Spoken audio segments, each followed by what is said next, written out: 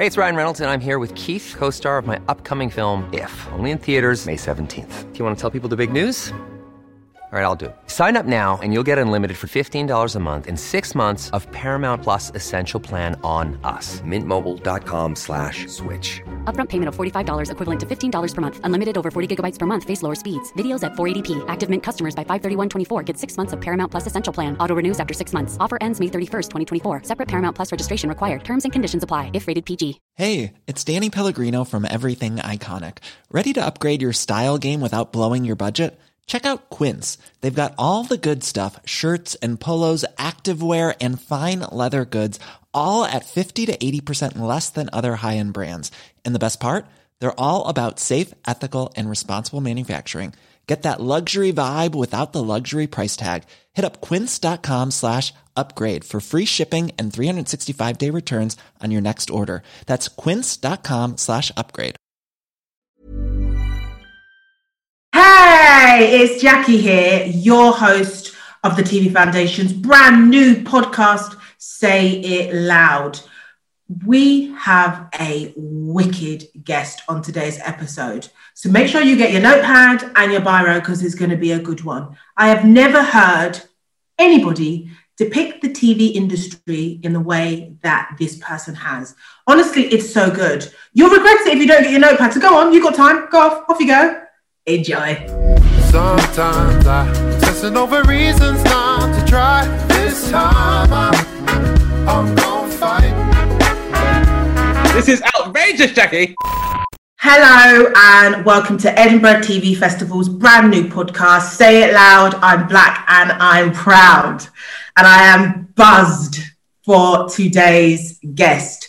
In 2014, he made history. He was the first Black British solo comic to be nominated for the Edinburgh Comedy Award for Best Newcomer for his set, Citizen Zane.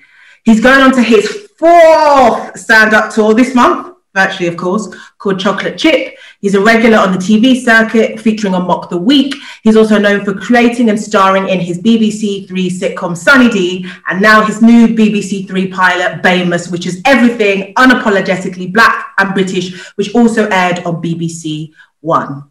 He's not famous, he's famous. He always wants to give the UK talent their flowers. It's our florist, it's Dane Baptiste!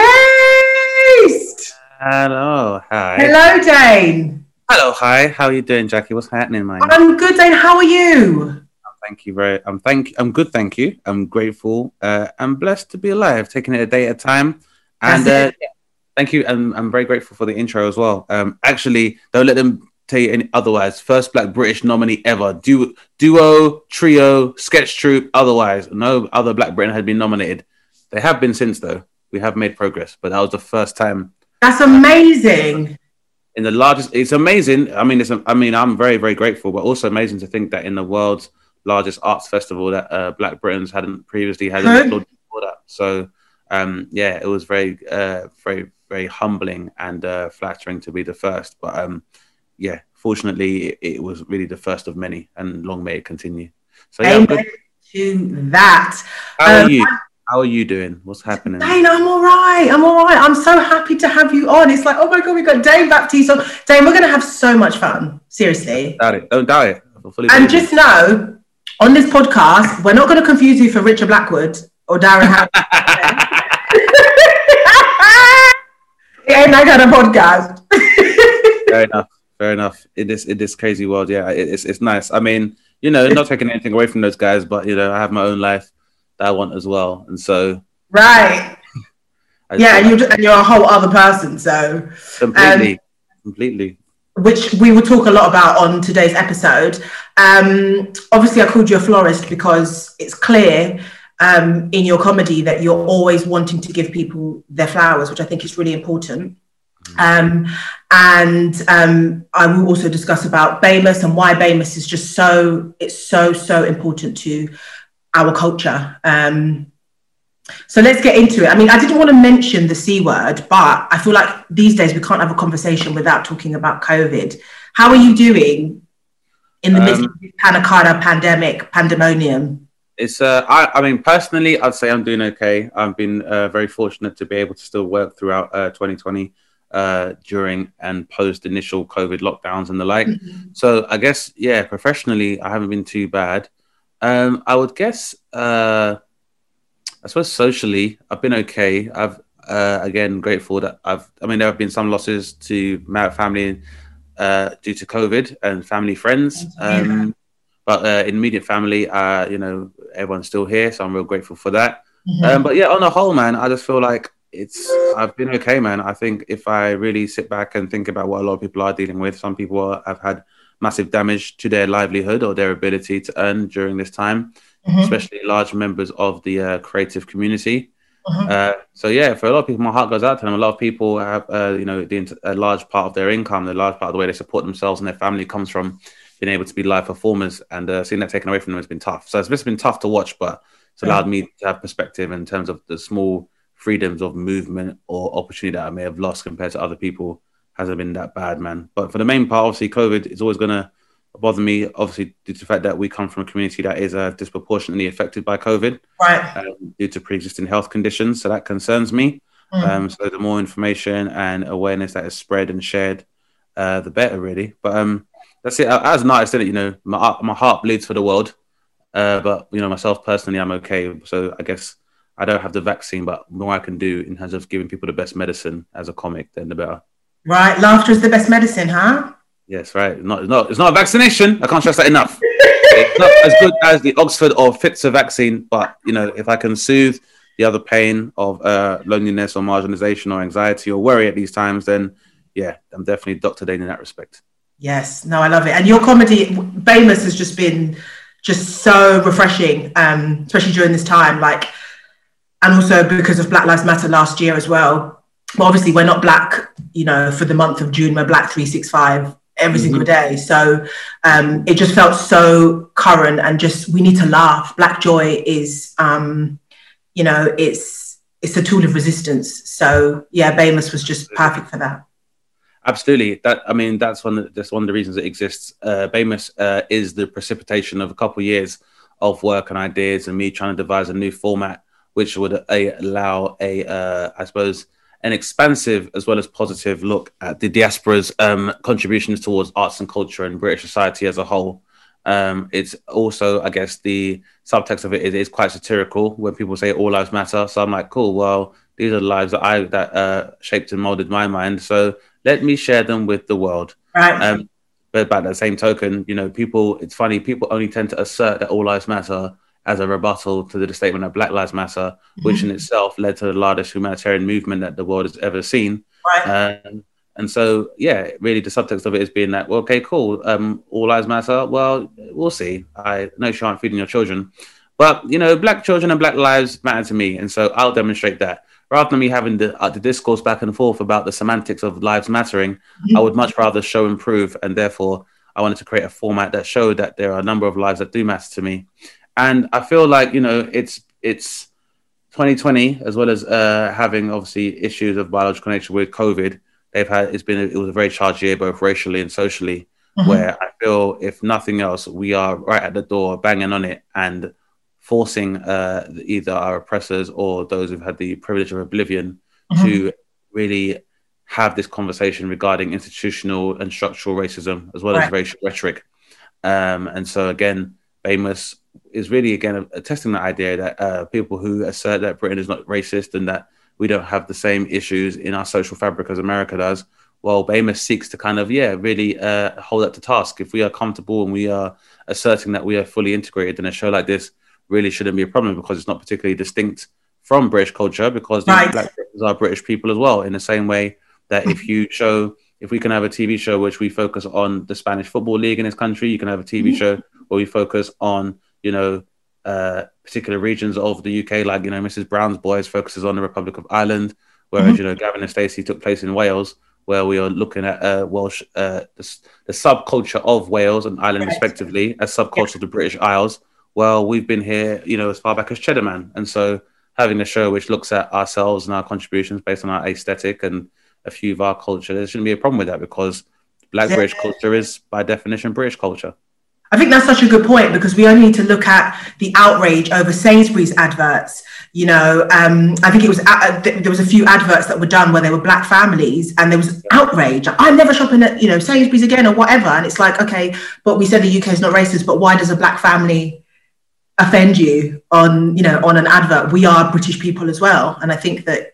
Well, yeah, exactly. It's even weirder that people are affected by it, despite the fact that Argos had the similar campaign with aliens. They had aliens, and Aldi had carrots. And so, you know, it really speaks to the, I guess, the collective consciousness of your quintessential racist, or I suppose alt-right ideologue who believes that, you know, that these issues are more about ourselves and seeking victimhood and the like. It's like, well, you seem to be fine with aliens, and even though we've not proved the existence of extraterrestrials, no one has a problem with them being here. And I always find it quite ironic that, you know, you hear Americans, you know, even with their xenophobic rhetoric, refer to, you know, members of the Latinx community as illegal aliens. So I'm just like, so you're fine with actual aliens who don't pay a cent, not even from this planet, but people from the other side of the border is what you have a problem with. So if Mexicans kidnap you in a flying ship and put cows in your butt and kidnap you with cows, would you find them more respectable then? Because you have a whole area called 51 in Roswell, New Mexico. It's funny that they're fine with aliens in New Mexico, but old Mexico, they got a problem with them aliens. Right.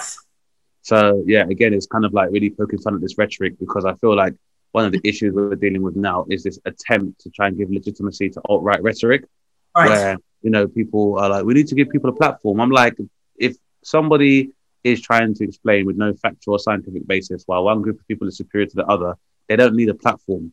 If you're in a maths class and they say 1 and 1 is 2 and someone goes, well, I think it's 3, we don't go, well, they have a right to their opinion, let's have a discussion. They say, you go in the bottom set because you're not smart. Right. So, you know, I just think it's been a long time where we've given some very regressive rhetoric way too much credence. And so, but at the same time, not acknowledging a narrative from the diaspora. And so, again, you know, is why I wanted to create a show which really provides a platform for that discourse. Mm-hmm. So before we get into BAMUS and how you came up with the concept, I want to go back to before you went into comedy. So I know you went to uni, studied business.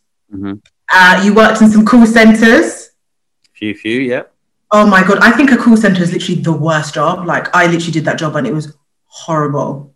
It's very bad, yeah. It's not great. I mean, I'm sure every creative has got a story about the jobs they had to do or used to do before they were able to either support themselves or pursue their creative aspirations. Mm-hmm. And yeah, they were terrible. I mean, yeah, right at the bottom of the rung of the ladder, I think, of the service industry. But at the same time, it really allowed me to make some astute observations that do benefit me now, because I think one of the biggest boons to my career, I would say, artistically, has been spending time on the other side of the microphone. Because you did a lot of theory, right? Before you entered. Yeah, absolutely. And not just that, having the practical application of said theory, because it's all fine of me thinking about things and talking about everyday life, but it's much better and you do it in much better depth with much more relatability if you've actually experienced it. Mm-hmm. So, and you know, I think that's a big part of the appeal of comedy and why your more successful comedians do tend to prosper, is because, you know, they are the everyman. They speak a language that most other people tend to understand. You speak from a position of experience, and therefore that experience is more likely to be shared by your audience. So yeah, I did some terrible jobs, but they definitely taught me that what I didn't want to do with my life. And I think they definitely steeled my resolve in terms of working out a way to really maximize my potential. And I think it's really an existential crisis that a lot of Black people in the workforce kind of arrive at, where, you know, like everybody else, they realize that, you know, no one's going to make you rich at the expense of their own job. Right. But at the same time as well, is that I think a lot of the time, you know, many, many stories below the proverbial glass ceiling, Black people are met with a lot of, you know, impediments to their progress. And I was just going to be like, I'm not having this. I didn't go to university and get into all these thousands of pounds of student loan. To literally have people in the office say, you might be gone to university, but I'm still going to be your boss. I'm not here for that. So yeah, but then I guess your experience of working in call centers, you know, probably was really good research, I imagine, for your role in Sunny D, where, you know, you were playing like a kind of frustrated, tired millennial, trying to make sense of the world and like clashing with family and friends and colleagues. So I guess it was good. That experience actually has, you've been able to take that and kind of turn it into art. And I guess with a lot of comedy is, you have regular jobs that you do before you make it big time, and they work for really good anecdotes and stuff in your storytelling. So I guess that's how I guess working in a call center probably played into your art. Definitely. But really, I guess just on an interpersonal level, just meeting regular people with regular jobs, right, and just looking at most people within a developed country in a capitalist society, what their normal inclinations, their needs, wants, and dreams are. Because I think at the quantum of observational comedy, what you're trying to do is really capture the human spirit. That's why it works. And so I just think you normally tend to work just as a phenomenon is such a large part of most people's lives that, you're probably going to get the best idea about humanity when you see people at work. So yeah, that was one of the good things. And also just humbles you it's why now, even today, where work may have slowed for myself and other peers, the idea of maybe if having to get work or, knowing that other comedians are returning to the workforce means that I'm never pretentious about it. I don't take any position of superiority over my peers. And, the creative industry is nothing set in stone. This could all end tomorrow. And if it still meant that I needed to go and work back in a call center to provide for my family, I've been brought up with an immigrant work ethic. So, I'm glad that comedy works and it's lucrative to an extent. But boy, if I need to go back and hustle and go work in a call center to make ends meet or to help my family, then, well, I'd have to do jokes there too. So. No, it's true. I think a lot of creatives, they've all, I know a lot of creatives who have worked in call centers, and it does humble you. And I guess it's just, you got to make ends meet. You got to do what you got to do. And I guess the most important thing is, it's not a forever thing. It's always going to lead to something else because you're building skills. When I worked in a call center, I said that my name was Trixie Jones. And I was like, it's Trixie Jones calling on behalf of the Business Finance Roundtable, because it's and it's good experience and it's funny, and you can tell these stories, with friends, and you can tell it. It's an experience, and I think it's important that there are some people that do work in a call center, and there are some people trying to forge a career while working in the call center. And I don't want them to think that I look at them and think, ugh, peasants. That's not really how I feel. It's it's more about capturing and just for me it was just more of a financial thing, but at the same time I don't look back on my employment history from the perspective of regret or from resentment, because I do believe that having that experience amongst the laity or your average layperson has helped me as a comedian to be a lot more relatable. I find that a lot of punters that visit comedy clubs from the beginning of my career and way up until as recently as before lockdown, I think a lot of the time, people who find it hard to relate to comedians from a very different socio-economic background to them, right, they tend to go so far. And one way to look is that, even I'd say a large contingent of the more successful class of British comics do come from a middle class background, more of a privileged background, which is fine. You can't control into which life you're born into, but by the same time, that kind of bodes in a very interesting way on a global scale, because if you do come from a wealthy family and your experiences include those of privilege, for most people, they can't necessarily relate to that. And so it means that you can only appeal to a considerable minority. And so for me, how that manifests is the fact that when you look at most Forbes lists for, global earnings for stand-up comedians, while there are a lot of British comics that have a lucrative career, tends to be very much localized within the UK and potentially Australia, as opposed to our American contemporaries who tend to be in the top 10 of earners because of the large scale of relatability that they do have. I think about Americans, they're very honest about that, whether it is about the paradigm of work and employment or labor, or, more taboo subjects like racism, which is something we are very reticent to discuss in the UK, but it's something that globally the collective consciousness is aware of. So if you are a British person trying to act like racism doesn't exist with the same level of intensity as other developed nations, when you visit said nations and you're like, this is my life, they're going to be like, where are you from? I've never heard of a place like this. It's like Notting Hill. When most people think of Notting Hill in the UK, the next word that comes up is carnival. Right? But the film Notting Hill did not depict this and gave a very different aesthetic. Good point. Very different aesthetic as to what people would think Notting Hill was represented by. And so again, that will have a knock-on butterfly effect, where if people do not see an aesthetic that's accurate, that reflects the diversity of the UK, particularly in areas of London, then when they hear people like ourselves crying out about this, then obviously people will be naturally perturbed as to why Black people are complaining with such intensity, because they've been misled by the representation of ourselves and of our homes on mainstream media. Right. I think that's really interesting, because I feel like we're still not really reflected in the mainstream media. And I think that you've touched on the fact that you feel like your role is to, give flowers to the 30-somethings, Black men in, the UK who have now been subjected to only working in sport or news. And you're trying, right. And that is very true. I think there is, I think being a Black creative in this country is that it feels like you have to be in a box. You can't just be like a Louis Theroux and, decide that you're going to go and travel the world and do documentary on porn or polyamory or tigers. You have to be subjected to a specific box, and you can't be outside that box. And if you are, then it's almost like you don't have a career. You just get forgotten about.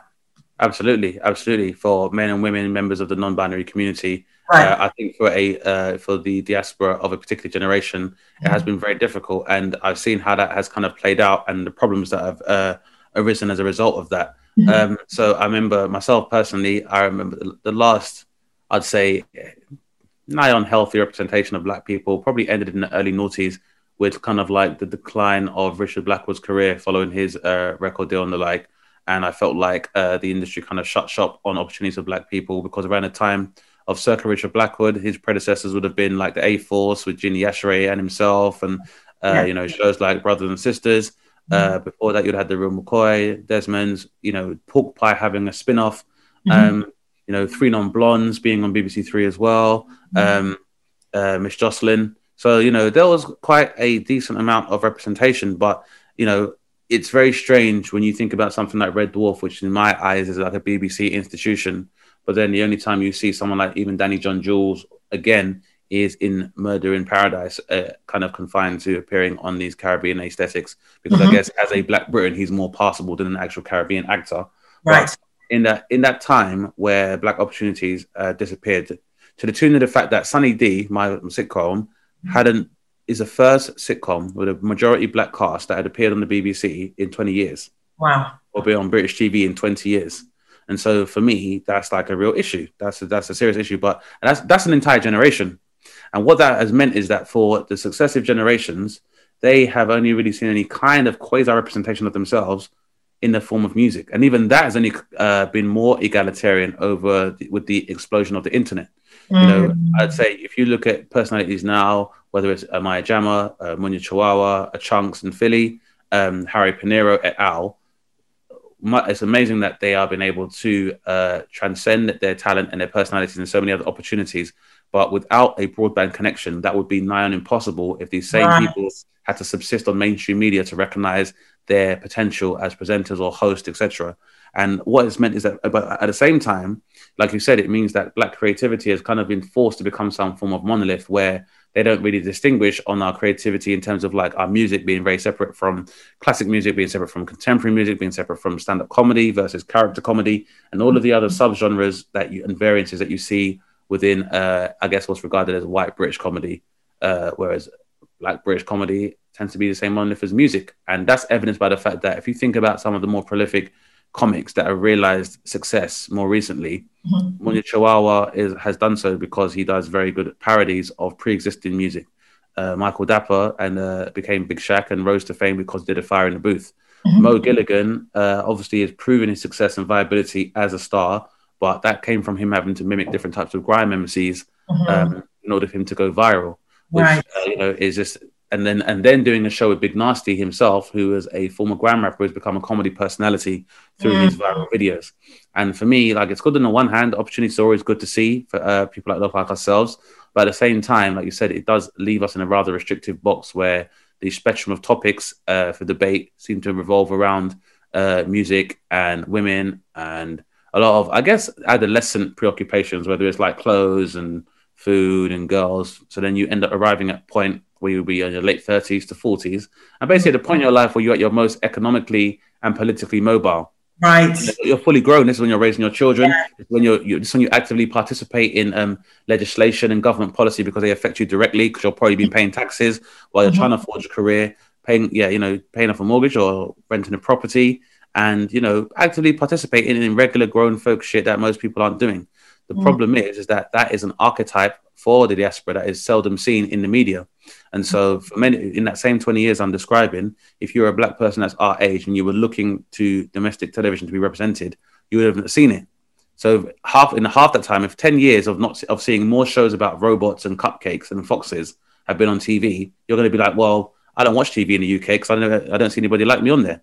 And then for those that you do see on there, because they are so molded to more have a narrative, which is much more reminiscent of, middle-class white people than other black people, then people find it very hard to engage with these people. And those guys as well find that in order for them to realize their creative aspirations, they have to dilute their act and make it more affable to white audiences. So it becomes unrecognizable to their previously black audience as well.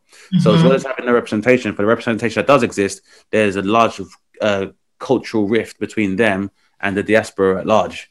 And, that was something I needed to work against because I went to uni outside of the country, outside of London as a city in the country, in Yorkshire, where I was aware that there are some people that live in Yorkshire they don't see black people unless they see them on TV. And normally the capacity in which they saw them would be like in Match of the Day, whereby they're getting sound bites and very little social commentary from their black idols, or they see them in music where, again, the subject matter does not really allow for you to have an honest and in-depth account of the Black British journey. And people need to be able to hear and speak to and from other people in order for them to form a more rounded perspective of those people. Yeah, it's been a dark ages for dark people for a good generation. And even though like younger people are now starting to enjoy success on the internet and the like, the problem has been is that now the curation of these same creatives isn't taking place, at the same rate that it should. And what you find is that it's fine when people are able to garner large audiences on the internet, but making that translate onto streaming platforms can be a bit more difficult. And what you tend to find is that black people or creatives, their positions seem to be interchangeable. So, someone like Big Nasty can do a panel show, but no one's going to ask Professor Green to host Live at the Apollo because Professor Green is historically a rapper. And so white media is aware that it would be a bad fit.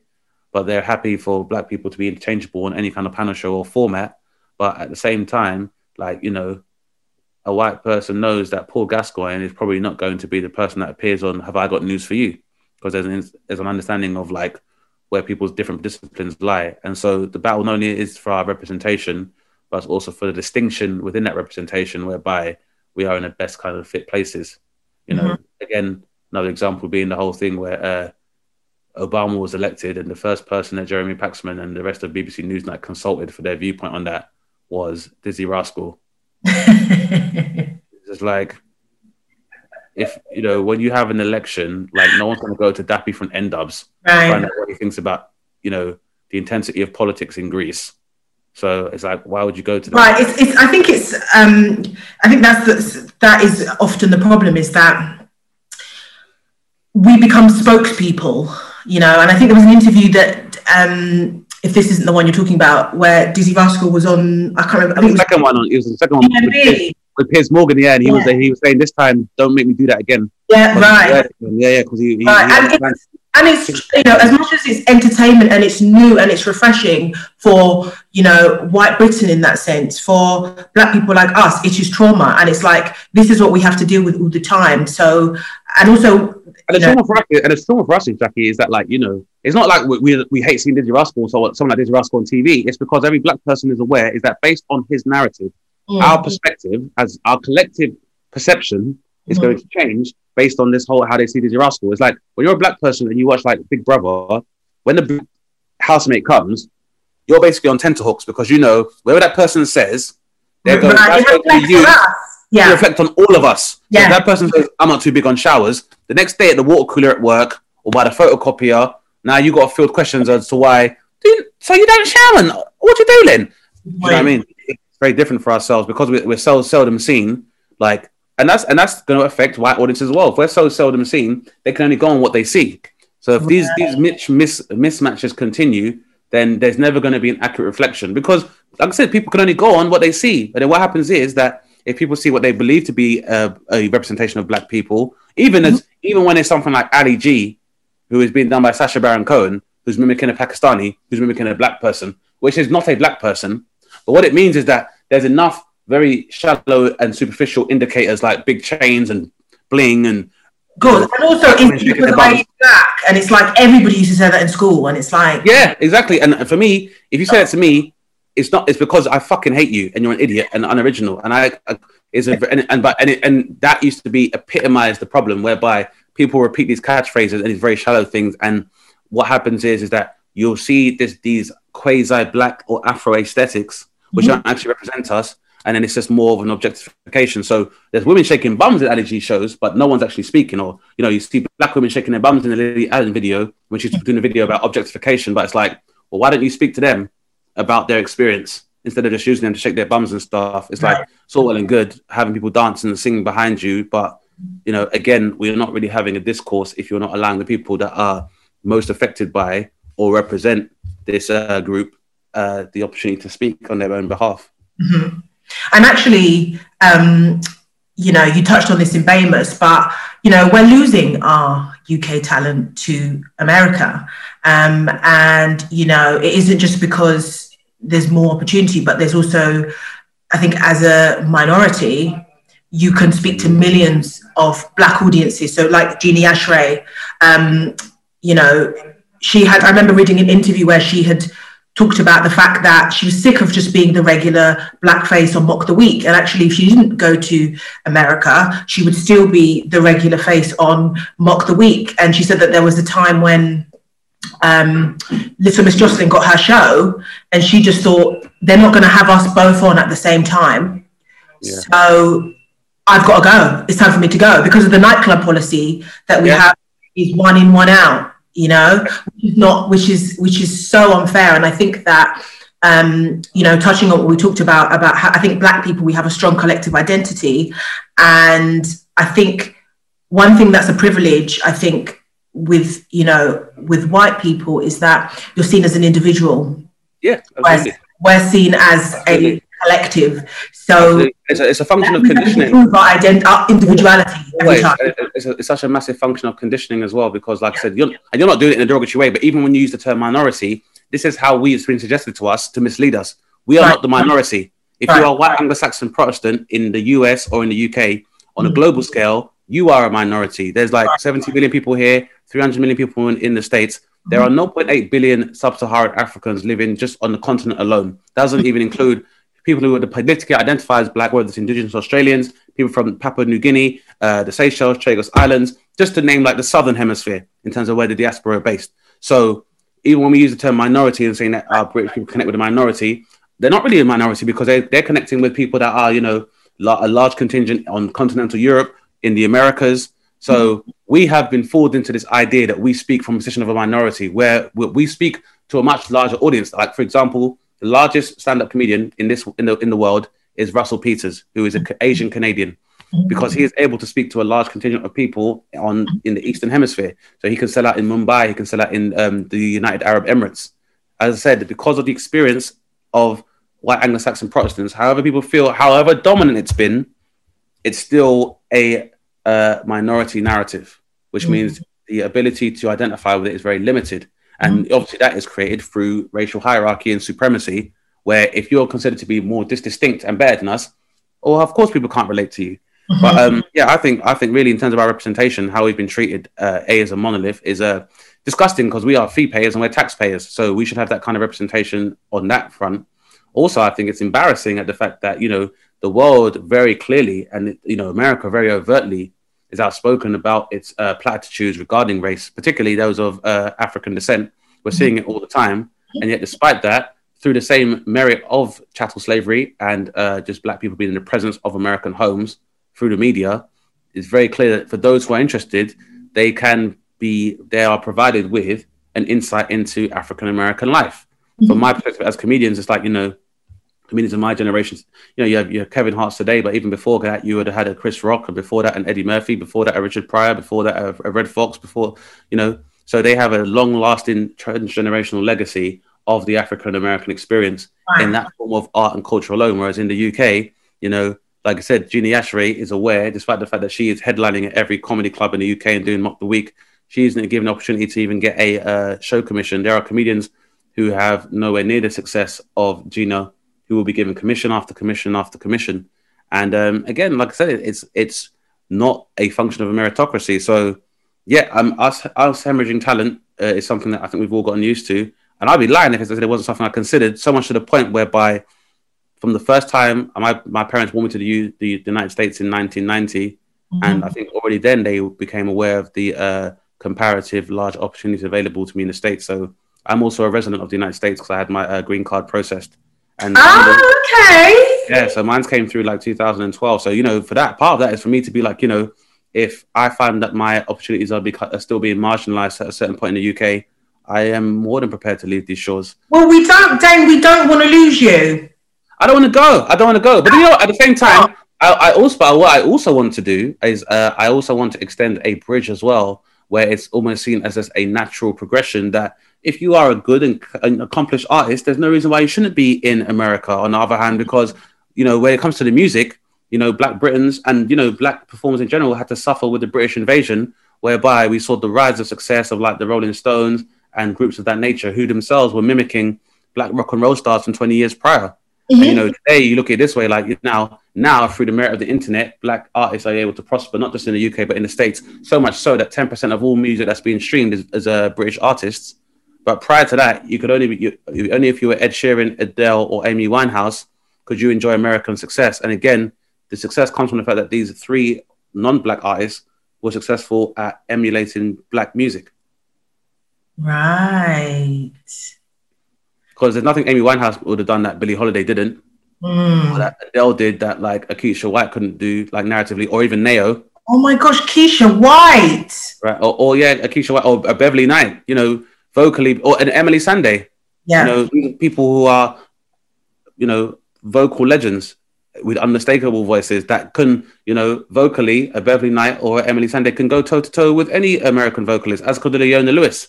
But even when Leona realized her success on British TV, because Simon Cowell believed in her so much, the first thing he did was send her to work under the auspices of Clive Davis, because he's probably aware that the competence in order to develop an artist, a Black artist with that much potential, is not going to happen in the UK. Right. I even read an article recently by Labyrinth in Esquire magazine, right, where he was lamenting the fact that after Pass Out came out and he had a record deal, he signed with Psycho and did his song Earthquake, then did another song called Let the Sun In. Let the Sunshine. Yeah, Let the Sunshine. He's showing the range. Like Labyrinth is a producer, he's a vocalist, he's a rapper, he can sing ballads, he's very talented, and he's also a producer. But because British eyes have been deprived of a musical polymath of that nature in this country, in America, that's seen as a given to be a rapper producer. Euphoria. Did he produce the music for Euphoria? That new. Yeah.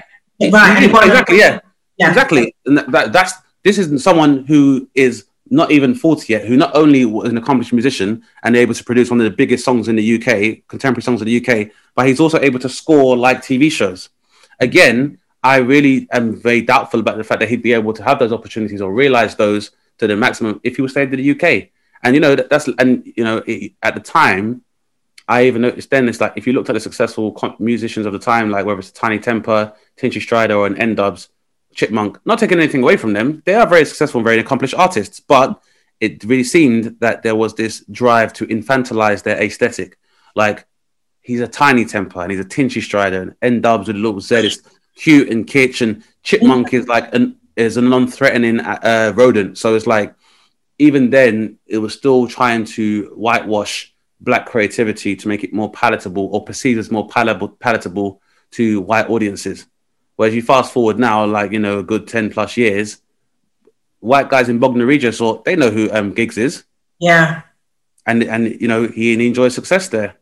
And it just makes me think, you know, at a time where you had emerging talent like Sway and Baby Blue and Pirelli and like all these other rappers who kind of had a slight level of buzz, how different their careers would have been had they been given the opportunity and visibility of their white peers 20 years ago. Right. Yeah. That's how I feel when I think about... Do you remember when Funky House was popping off? Yeah, absolutely. I do. Oh my days. I do. And even then, it could only do so well because, like, a lot of the raves are shut. Yeah. The punk house kind of got big off of the back of like grime being prevented to be able to prosper and then going into a decline. And obviously UK garage, because, you know, I remember the times when So Solid were one of the biggest acts in the UK. Yeah, right. Then their ability to go anywhere was kind of banned. And then it led to their kind of dissolution. And then it's very coincidental that a group like Blazing Squad, who follows the same thing of being a collective of like several members, a song that they didn't write. Yeah, they did. Bone Thugs and Harmony, right? There you go. So they've taken a black song, you know, a black aesthetic of having multiple members in your garage collective or rap collective, and it's just been whitewashed to be more palatable to British audiences. That's so interesting. Anyway, N-Dubs is cool, but before N-Dubs were doing remixing songs and doing ha ha and sounding like that kind of, but that sound was being done with Big Brothers when they was doing My Favorite Things. Okay, right, okay, yeah. And then all of a sudden, because one person brings up weed, the entire group is condemned because of one person bringing weed back from Amsterdam. But now you're living in a society where seem to be very comfortable and au fait with using marijuana-based products. And even the biggest distributor and importer of marijuana in the UK was a guy called Howard Marks. And his autobiography was called Mr. Nice. And for me, it's very strange that, like, you know, we can conflate drug paraphernalia and criminality with black groups, but when a white guy does it, he's more of a hippie and he's being Mr. Nice and he's just a little bit of weed, man. Right. Yeah, I think all of these things kind of feed into the deprivation of opportunities that we've kind of had. And it was a large part of the impetus for me to create as I do. But this is why, you know, Sunny D and Bamus are so important. And actually, Sunny D, because I mean, that was Gbemi Sola's Ikumelo's first comedy debut, right? And now she won a first TV debut. So she won, and she now won a BAFTA for her show Brain and Gear for the BBC. And then obviously Catherine Ryan, before she was on Sunny D, had no prior TV experience. So, you know, you are putting people on, and in the same way what you've done with Bamus as well. Yeah. With your NAS Index, and you had all the name, you know, you had Henry and you had lots of people who, I guess, in the black entertainment world we know, but in the kind of white entertainment world maybe they do know, maybe they don't know. And so, you know, you're putting people on, which I think is really important, because, you know, who's going to do it for us? Someone's got to, you know, we're going to do it for ourselves. And I think that's why Famous is really, really important. And actually, I'm quite interested in your transition from doing stand-up to TV. Mm-hmm. How was that kind of process from when you came up with the concept for Sunny D, and how did that come about then pitching that? Did you pitch that then to BBC Three? And then, how many episodes did you have? Is it 4 episodes? I think. Yes. So 4 episodes for the series itself, following the pilot. So Sunny D began with the BBC Comedy Commissioner, Shane Allen, at the time, came to see me performing in Edinburgh. He had approached myself and my management with the opportunity to participate in the scheme by the BBC called Feed My Funny, where they do offer up-and-coming creatives the opportunity to write a one-off experimental show for BBC Three, and see how it works. And so Sunny D kind of was going to... So I guess Sunny D as a format, you know, we kind of flitted between it being quasi-Chappelle Show-esque, or maybe being more reminiscent of the entertainment style you see in Bamus, and then agreeing for it to be a sitcom, which is kind of reflective of my life. And initially, even then the editorial was kind of mimicking some of my stand-up and how that kind of plays out into sketches. And then we kind of went for the more, I guess, classical sitcom narrative, but with just my unique touch on it. And then really, when Sunny D became the opportunity came along, it was me really trying to, on the one hand, create a space where I could aesthetically define stereotypes. I felt like prior to Sunny D, most of the representations of nuclear black families were not particularly accurate. I think I don't want to speak for everybody, but you know, black people don't just live on council estates.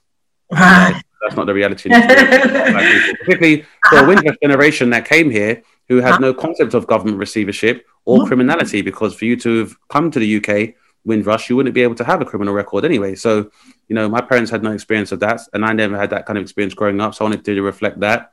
also on with Sunny D, I also wanted it to be intra-racially representative. So obviously Bemi Camillo being of Nigerian descent, as was David Ajayo, but both of them being seasoned and well-trained Shakespearean actors. And so I wanted to show on one hand that not only do Black people able to tread the boards, but they can translate that into TV very well, to the tune of like later receiving a BAFTA for Bemi, obviously. And then also having Sasha Frost being of dual heritage, and part of that being based in from Bristol, where again you could argue another marginalised group of being from white working class outside of London and the home counties. Right. But that was important. My mother was played by Liz Humes Dawson, who's of dual heritage, and her father is from Sierra Leone, and my cousin was played by Kemchi Defonian, who is also now the producer of Famalam and got his opportunity following Sunny D. And Kemchi's from Cameroon, and so it was having, I'm proud to say that of the Britons that appeared in Sunny D, 40 of them were of an immigrant background, both on screen and behind the camera. So it's definitely about giving people a bring-in, because I feel like all endeavours of self-determination begin by first people coming together and asserting what rights they want for themselves. And so I really just feel like we'd all do better kind of working together. And also because I guess when I try to create, especially in terms of these formats, and it's bigger than myself. It's like, I look at my predecessors and my idols, like the Chappelle Show, obviously put Dave Chappelle in a elevated position and deserved position in comedy. But for those who are massive comedy fans, we also know that he worked with Neil Brennan on the Chappelle Show. He also had Bill Burr on the show. He had Eddie Griffin on the show. Obviously, it allowed for Charlie Murphy to begin to forge a career. Donnell Rawlings. And that's just to name a few of, the amazing people that appeared in the show. And so for me, it's like Bamus and Sunny D are just reflections of the fact that I have been given opportunities to realize my aspirations, and I have to try and find that same spark within my peers who I work with. And yeah, in the same way that I was given an opportunity to make things work, it's the same thing I just want to pass on and pay it forward and do it with people who I believe fully in their abilities. So yeah, for me, it's like, I look at someone like Wiley, as eccentric as it is, but it can't be denied that he has provided a scene and opportunity for so many other musicians to come up from under him or around him. And I just want to do the same. I really want to do the same. Pass the baton on, essentially. And just, just not just pass the baton on, but just make an entire stadium whereby it's just seen as a given. Because, like I said, it was so surprising to find that you're the first Black Briton to be nominated at the world's largest arts festival. And so for me, it's kind of like, well, is that down to the fact that people feel marginalized? Probably partially, and also a lack of awareness. And so, yeah, again, a better way of describing it is that, like, how much the West knew about martial arts before Bruce Lee, following Bruce Lee. And I want to leave that kind of same impact whereby it's never going to be a point of mystique for people to be like, what Black people like in Britain? Like, you're a national treasure. One day I will be. But at the same time, I'd rather be a treasured somewhere other than regions, isn't it? It's bigger than countries, man. So yeah, just a good brick in the wall that towards freedom. I was gonna, your show, Sunny D, actually reminds me a lot of Everybody Hates Chris, and I was gonna say, does Chris Rock inspire you? Because I can see. His comedy is also very socially conscious in the same way that yours is. So I was going to ask you, who inspires you, but I assume it's Chris Rock. Absolutely. As well as others. Probably, that's probably the person I tried to closest imitate with the. And he's a real goofball, and that's what I like about him. As am I. So are you, right? The thing is, so basically for me, when I was 15, I went to watch a comedy live first at a show in Catford in South East London at the Broadway Theatre. And it's a frequent place where a lot of globally successful immigrant actors come over. So Oliver Samuels would be there quite often and stuff. Blue Mountain Theatre, and this is like a production company or theatre production company that will put on shows for Black audiences. Like Angela Mild put on amazing shows there. I went to see Russell Peters, Leo Muhammad of Real McCoy fame, and D.L. Hughley, obviously who is now the podcaster who was on The Fix on Netflix, but initially started off to compare. On BET's Comic View, so one of the funniest compares I'd ever seen. So that was the first part where I was like, this is amazing, and I can't even put a word in this experience. So the act of performing comedy, I saw it then and I loved it and making people laugh. But then when I saw and listened to Chris Rock's album, so the first time I saw it, I listened to it. So when I listened to him do stand-up and Being Black, I was like, this is what I want to do with my life. Wow. yeah. So Chris Rock he lit the spark. That's the person I think I definitely endeavor to emulate the most. Like I said, in terms of like social commentary and impact on the culture and art form, I definitely want to do with my career what Chris Rock has done with his. It's interesting because I also feel like there is a massive gap in the market in terms of, at least with, you know, UK Black talent, in the way that we address race. And I feel like you fit into that gap quite well. I know you've mentioned I think in an article you talked about the fact that, you know, you feel you have to discuss race at a foundation level that hasn't been addressed in depth by your predecessors, which I found really interesting. Because your comedy is very, I think it's witty, it's brilliant, but it's also, I think, because I guess as a Black comedian, you know, you have to address your race because it is a massive part of your lived experience. But I think there's a way of doing it. I suppose there's an art to doing it where you have a Black and a white audience that understand that. And I think you do that really well.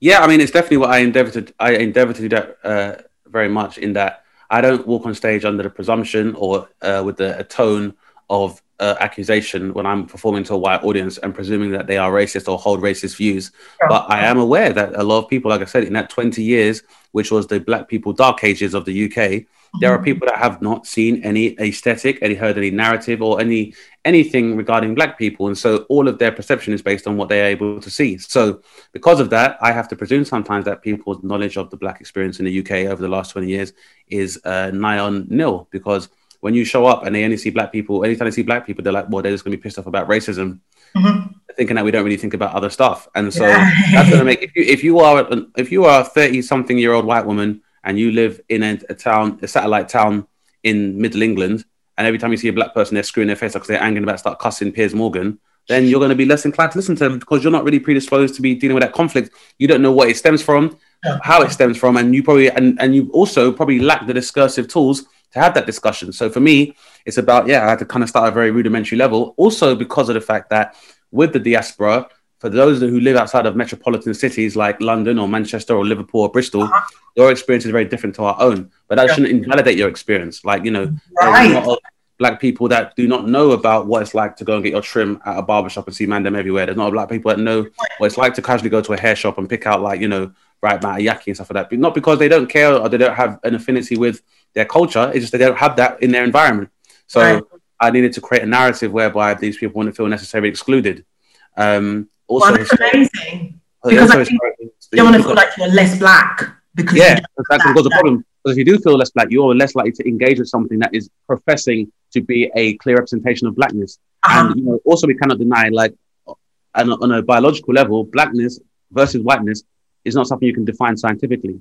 And I say that in terms of the fact that, you know, people will say stuff like, but what about mixed race people? Well, Barack Obama has a white mother. He was still regarded as the Black president, which means it's not a function of biology, it's a function of politics.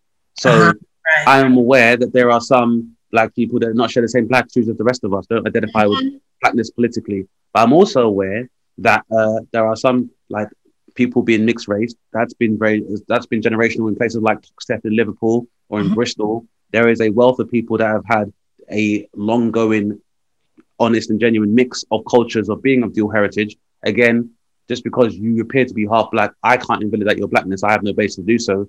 But I hope that in what I'm talking about, you will still see some kind of mutuality in our experience. In the same way that, like, you know, for a long time, and you know, or you look at when things intensified so much here, where like there was a year of the Mobos where no dancehall artists were allowed to participate in the Mobos because they were perceived to be homophobic, which is fair. But again, it's very ironic that now the conversation on social media is about free speech. None of these people are so vocal for these dancehall artists, but they're very fine to hear, like, you know, people with white supremacist platitudes or regressive ideology regarding women or treatment of women. They're like, everyone deserves a platform. But no one was saying this when, you know, they said the Elephant Man, or, like, you know, people were doing like Chichi Man songs. It wasn't okay. But I don't agree with it. But at the same time, like I said, it means that people are used to a particular narrative and stereotype about Black people, even Black members of the LGBT community. So again, they feel a disconnect with what they perceive to be largely West African / Afro-Caribbean / Christian conservative contingent as if black people can't be liberal as well. And so again, for me, it's like removing all of these pre-existing notions about blackness and at least creating a narrative that is accessible to anyone who themselves they don't have to be black, but if you are aware of black or identify as black or want to participate in a conversation which acknowledges the existence of the diaspora, then this is by the method by which we can do that and kind of start off from the beginning. Because I think the difference between us and the Americans is that even though obviously America itself is a melting pot, just like the UK, the African-American identity is a recognized. It's stronger because it's recognized, whereas Black Britain is not. If I say where you're from, you won't normally say you're Black British. You might be like, from the UK, but my family are from Nigeria. My family are here, but my family are from Grenada. Whereas I guess I've been trying to work about establishing a... well, you're giving us a cultural identity. Yeah, a postmodern cultural identity is kind of what I'm working towards on a larger scale. Yeah, exactly that, Jackie.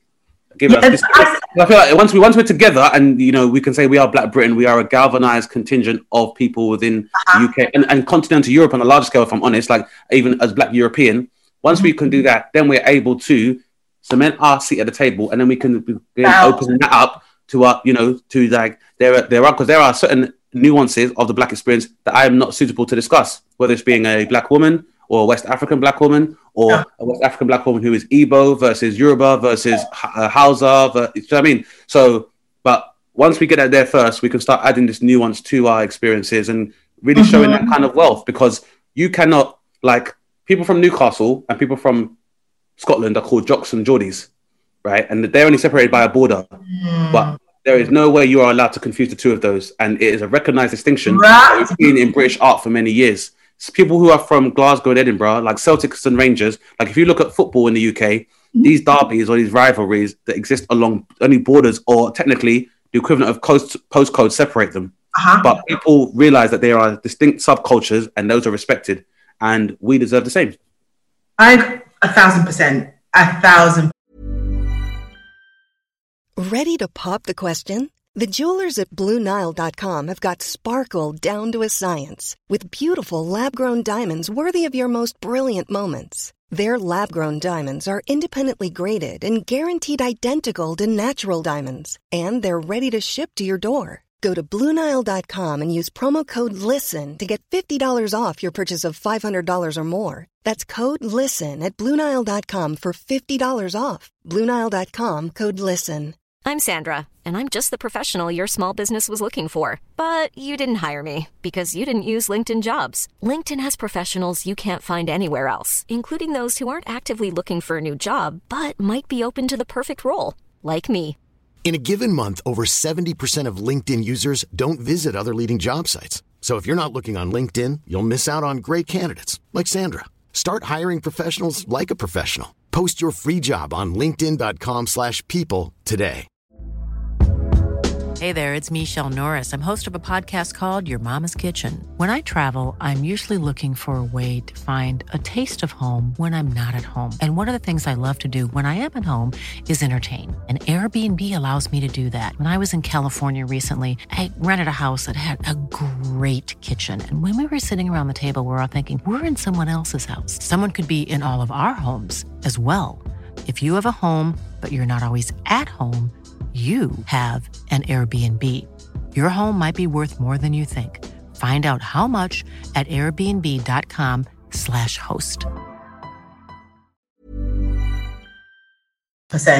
And that's why I think BAMUS is great, because I think it's like, I feel like I know the Black British identity, but we know the Black British identity, but the whole world doesn't. And I think that's why BAMUS is perfect, because you're giving us a cultural identity, because the African American identity is strong. They're like, I'm African American, whereas I'm like, oh, like I'm from London, but like, even when you're ticking boxes of where you're from, I'm like, do I tick Black African? Do I tick Black British? I don't know. And my dad's like, you're African, and my mum's like, you're British. And I'm like, I don't really know, guys. There you go.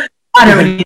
Exactly that. It's exactly that. And I just think at least if there is a foundation where you are, then having identity alone is an important part of the human consciousness.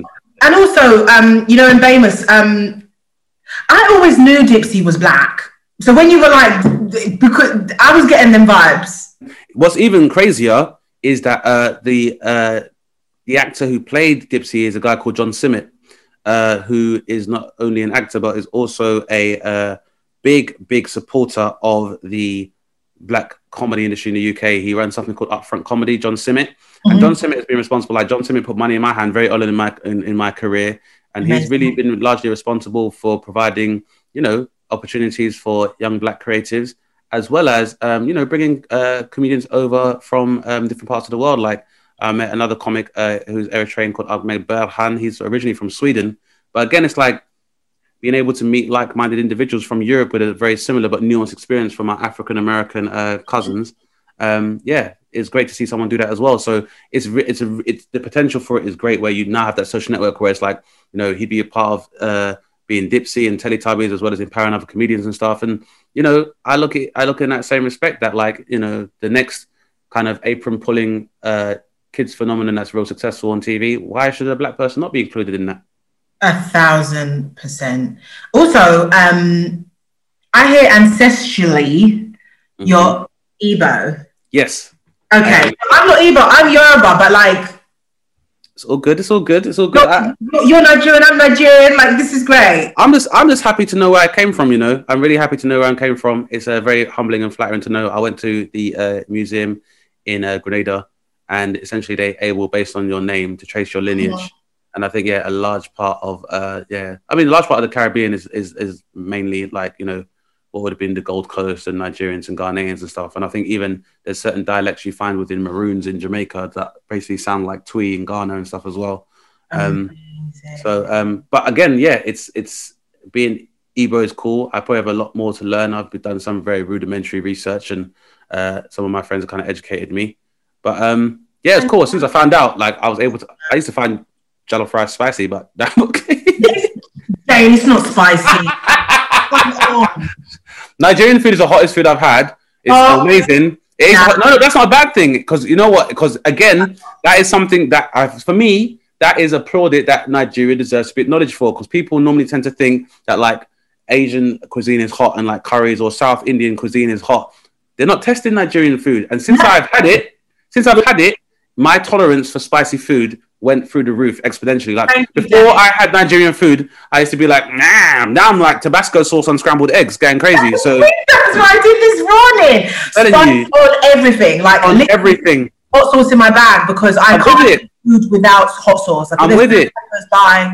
I'm with it. I mean, and you know, even now watching the resurgence and the rise of the face of British Nigerian culture, and in music and excelling in areas of academia, and, you know, just nowhere where I mean, I think the youngest admissions to Cambridge University for their mathematics have been 2 Nigerian children, and currently I think the kid with the largest IQ in the UK is also Nigerian. And it's like, even for me, it's like we watch films like Ocean's 11 or the whole Ocean's collection, or like Leonardo DiCaprio in Catch Me If You Can, depicting Frank Abagnale as like a fraud person.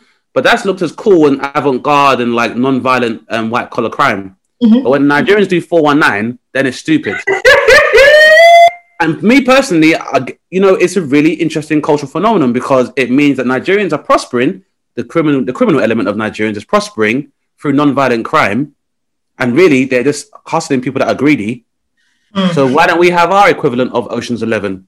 You know, the biggest con ever done, I believe, was by a Nigerian scammer who got the Bank of Tokyo to finance a airport in Brazil to like the tune of, like, I think the scam was like 1.4 billion or something like that, or 400 million. But for me, that should be a film, right? Or the dude, you know, Hush Puppy was the guy recently, right? The influencer. Oh yeah, but he was all right. I don't agree with what he does.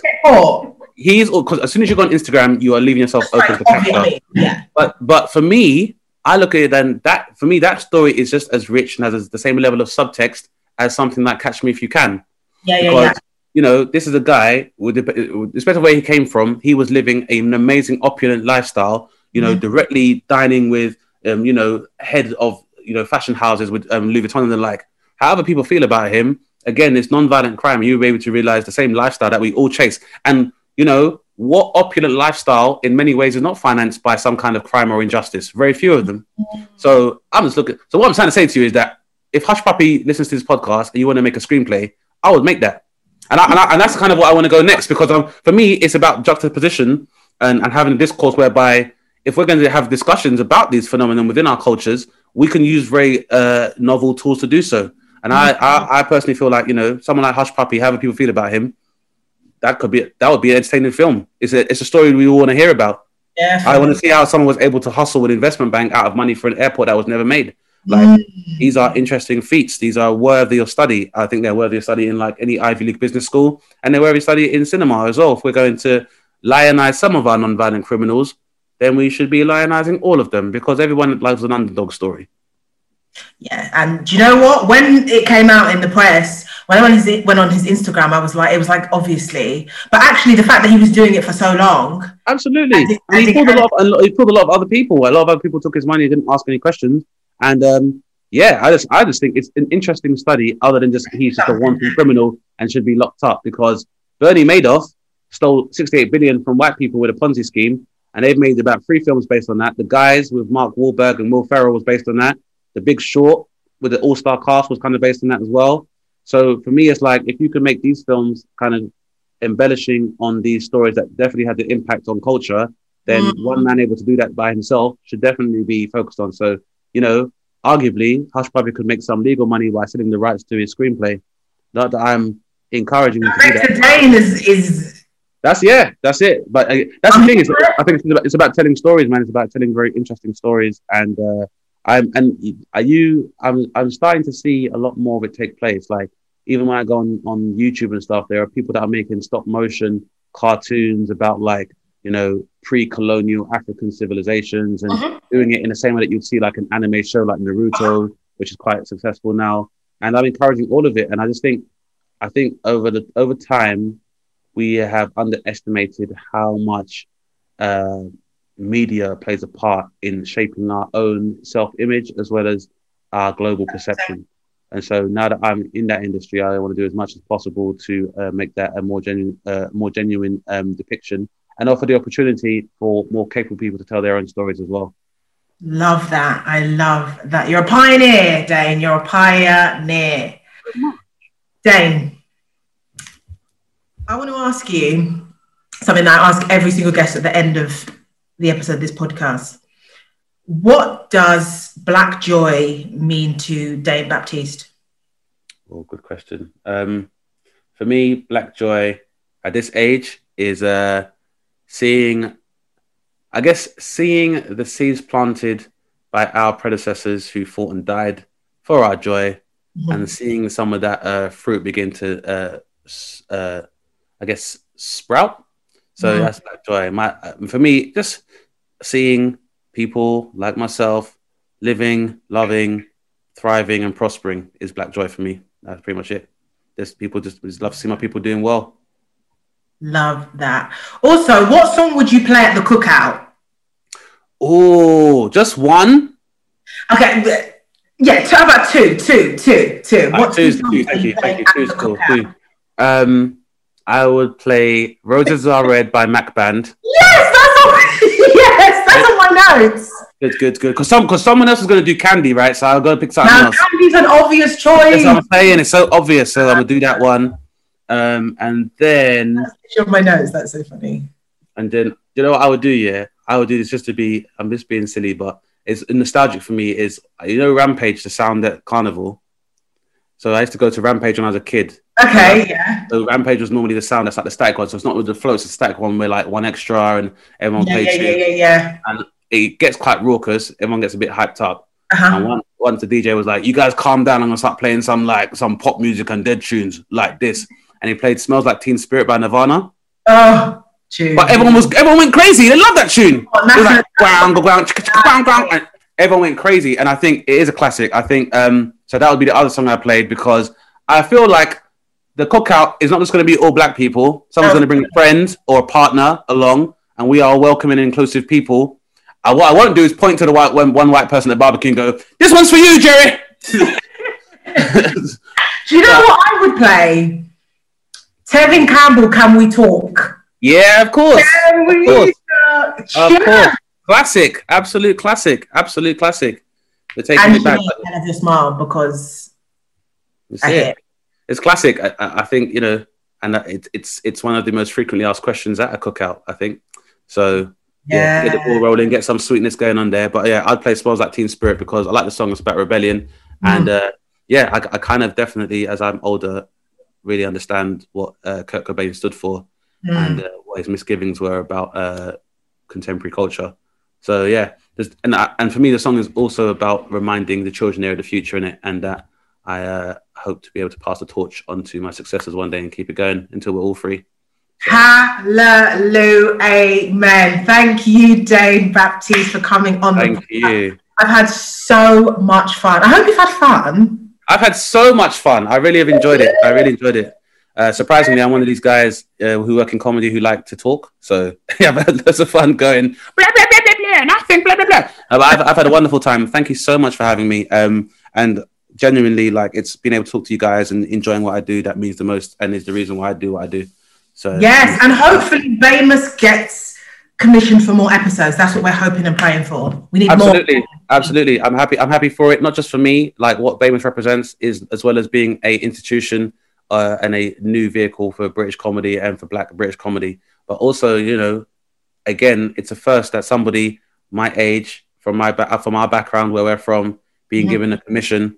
And, you know, even Bamus, just as a format, we film in what's called XR, like augmented reality. And it's, again, never been seen before on British TV screens, not at least in a comedy format. So always kind of innovating and, hoping that continues with the series. Yes. Thank you, Dane. Thank you. Stay safe out there. Hey. This is an Edinburgh TV Festival and TV Foundation podcast, presented by me, Jackie Adedeji, produced by Mindy Just, and edited by James Dingwall. And the fabulous music you're listening to is Nubian Twist. Don't forget to rate, review, and subscribe. If I could catch a glimpse, maybe this time find the door to that piece of my mind.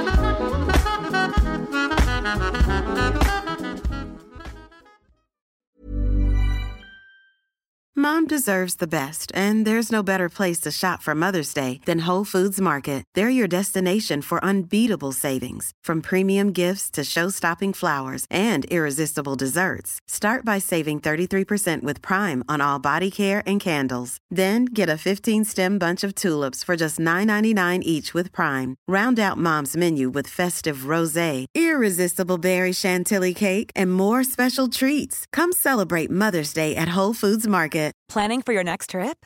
Elevate your travel style with Quince. Quince has all the jet-setting essentials you'll want for your next getaway, like European linen, premium luggage options, buttery soft Italian leather bags, and so much more. And is all priced at 50 to 80% less than similar brands. Plus, Quince only works with factories that use safe and ethical manufacturing practices. Pack your bags with high-quality essentials you'll be wearing for vacations to come with Quince. Go to quince.com/pack for free shipping and 365-day returns.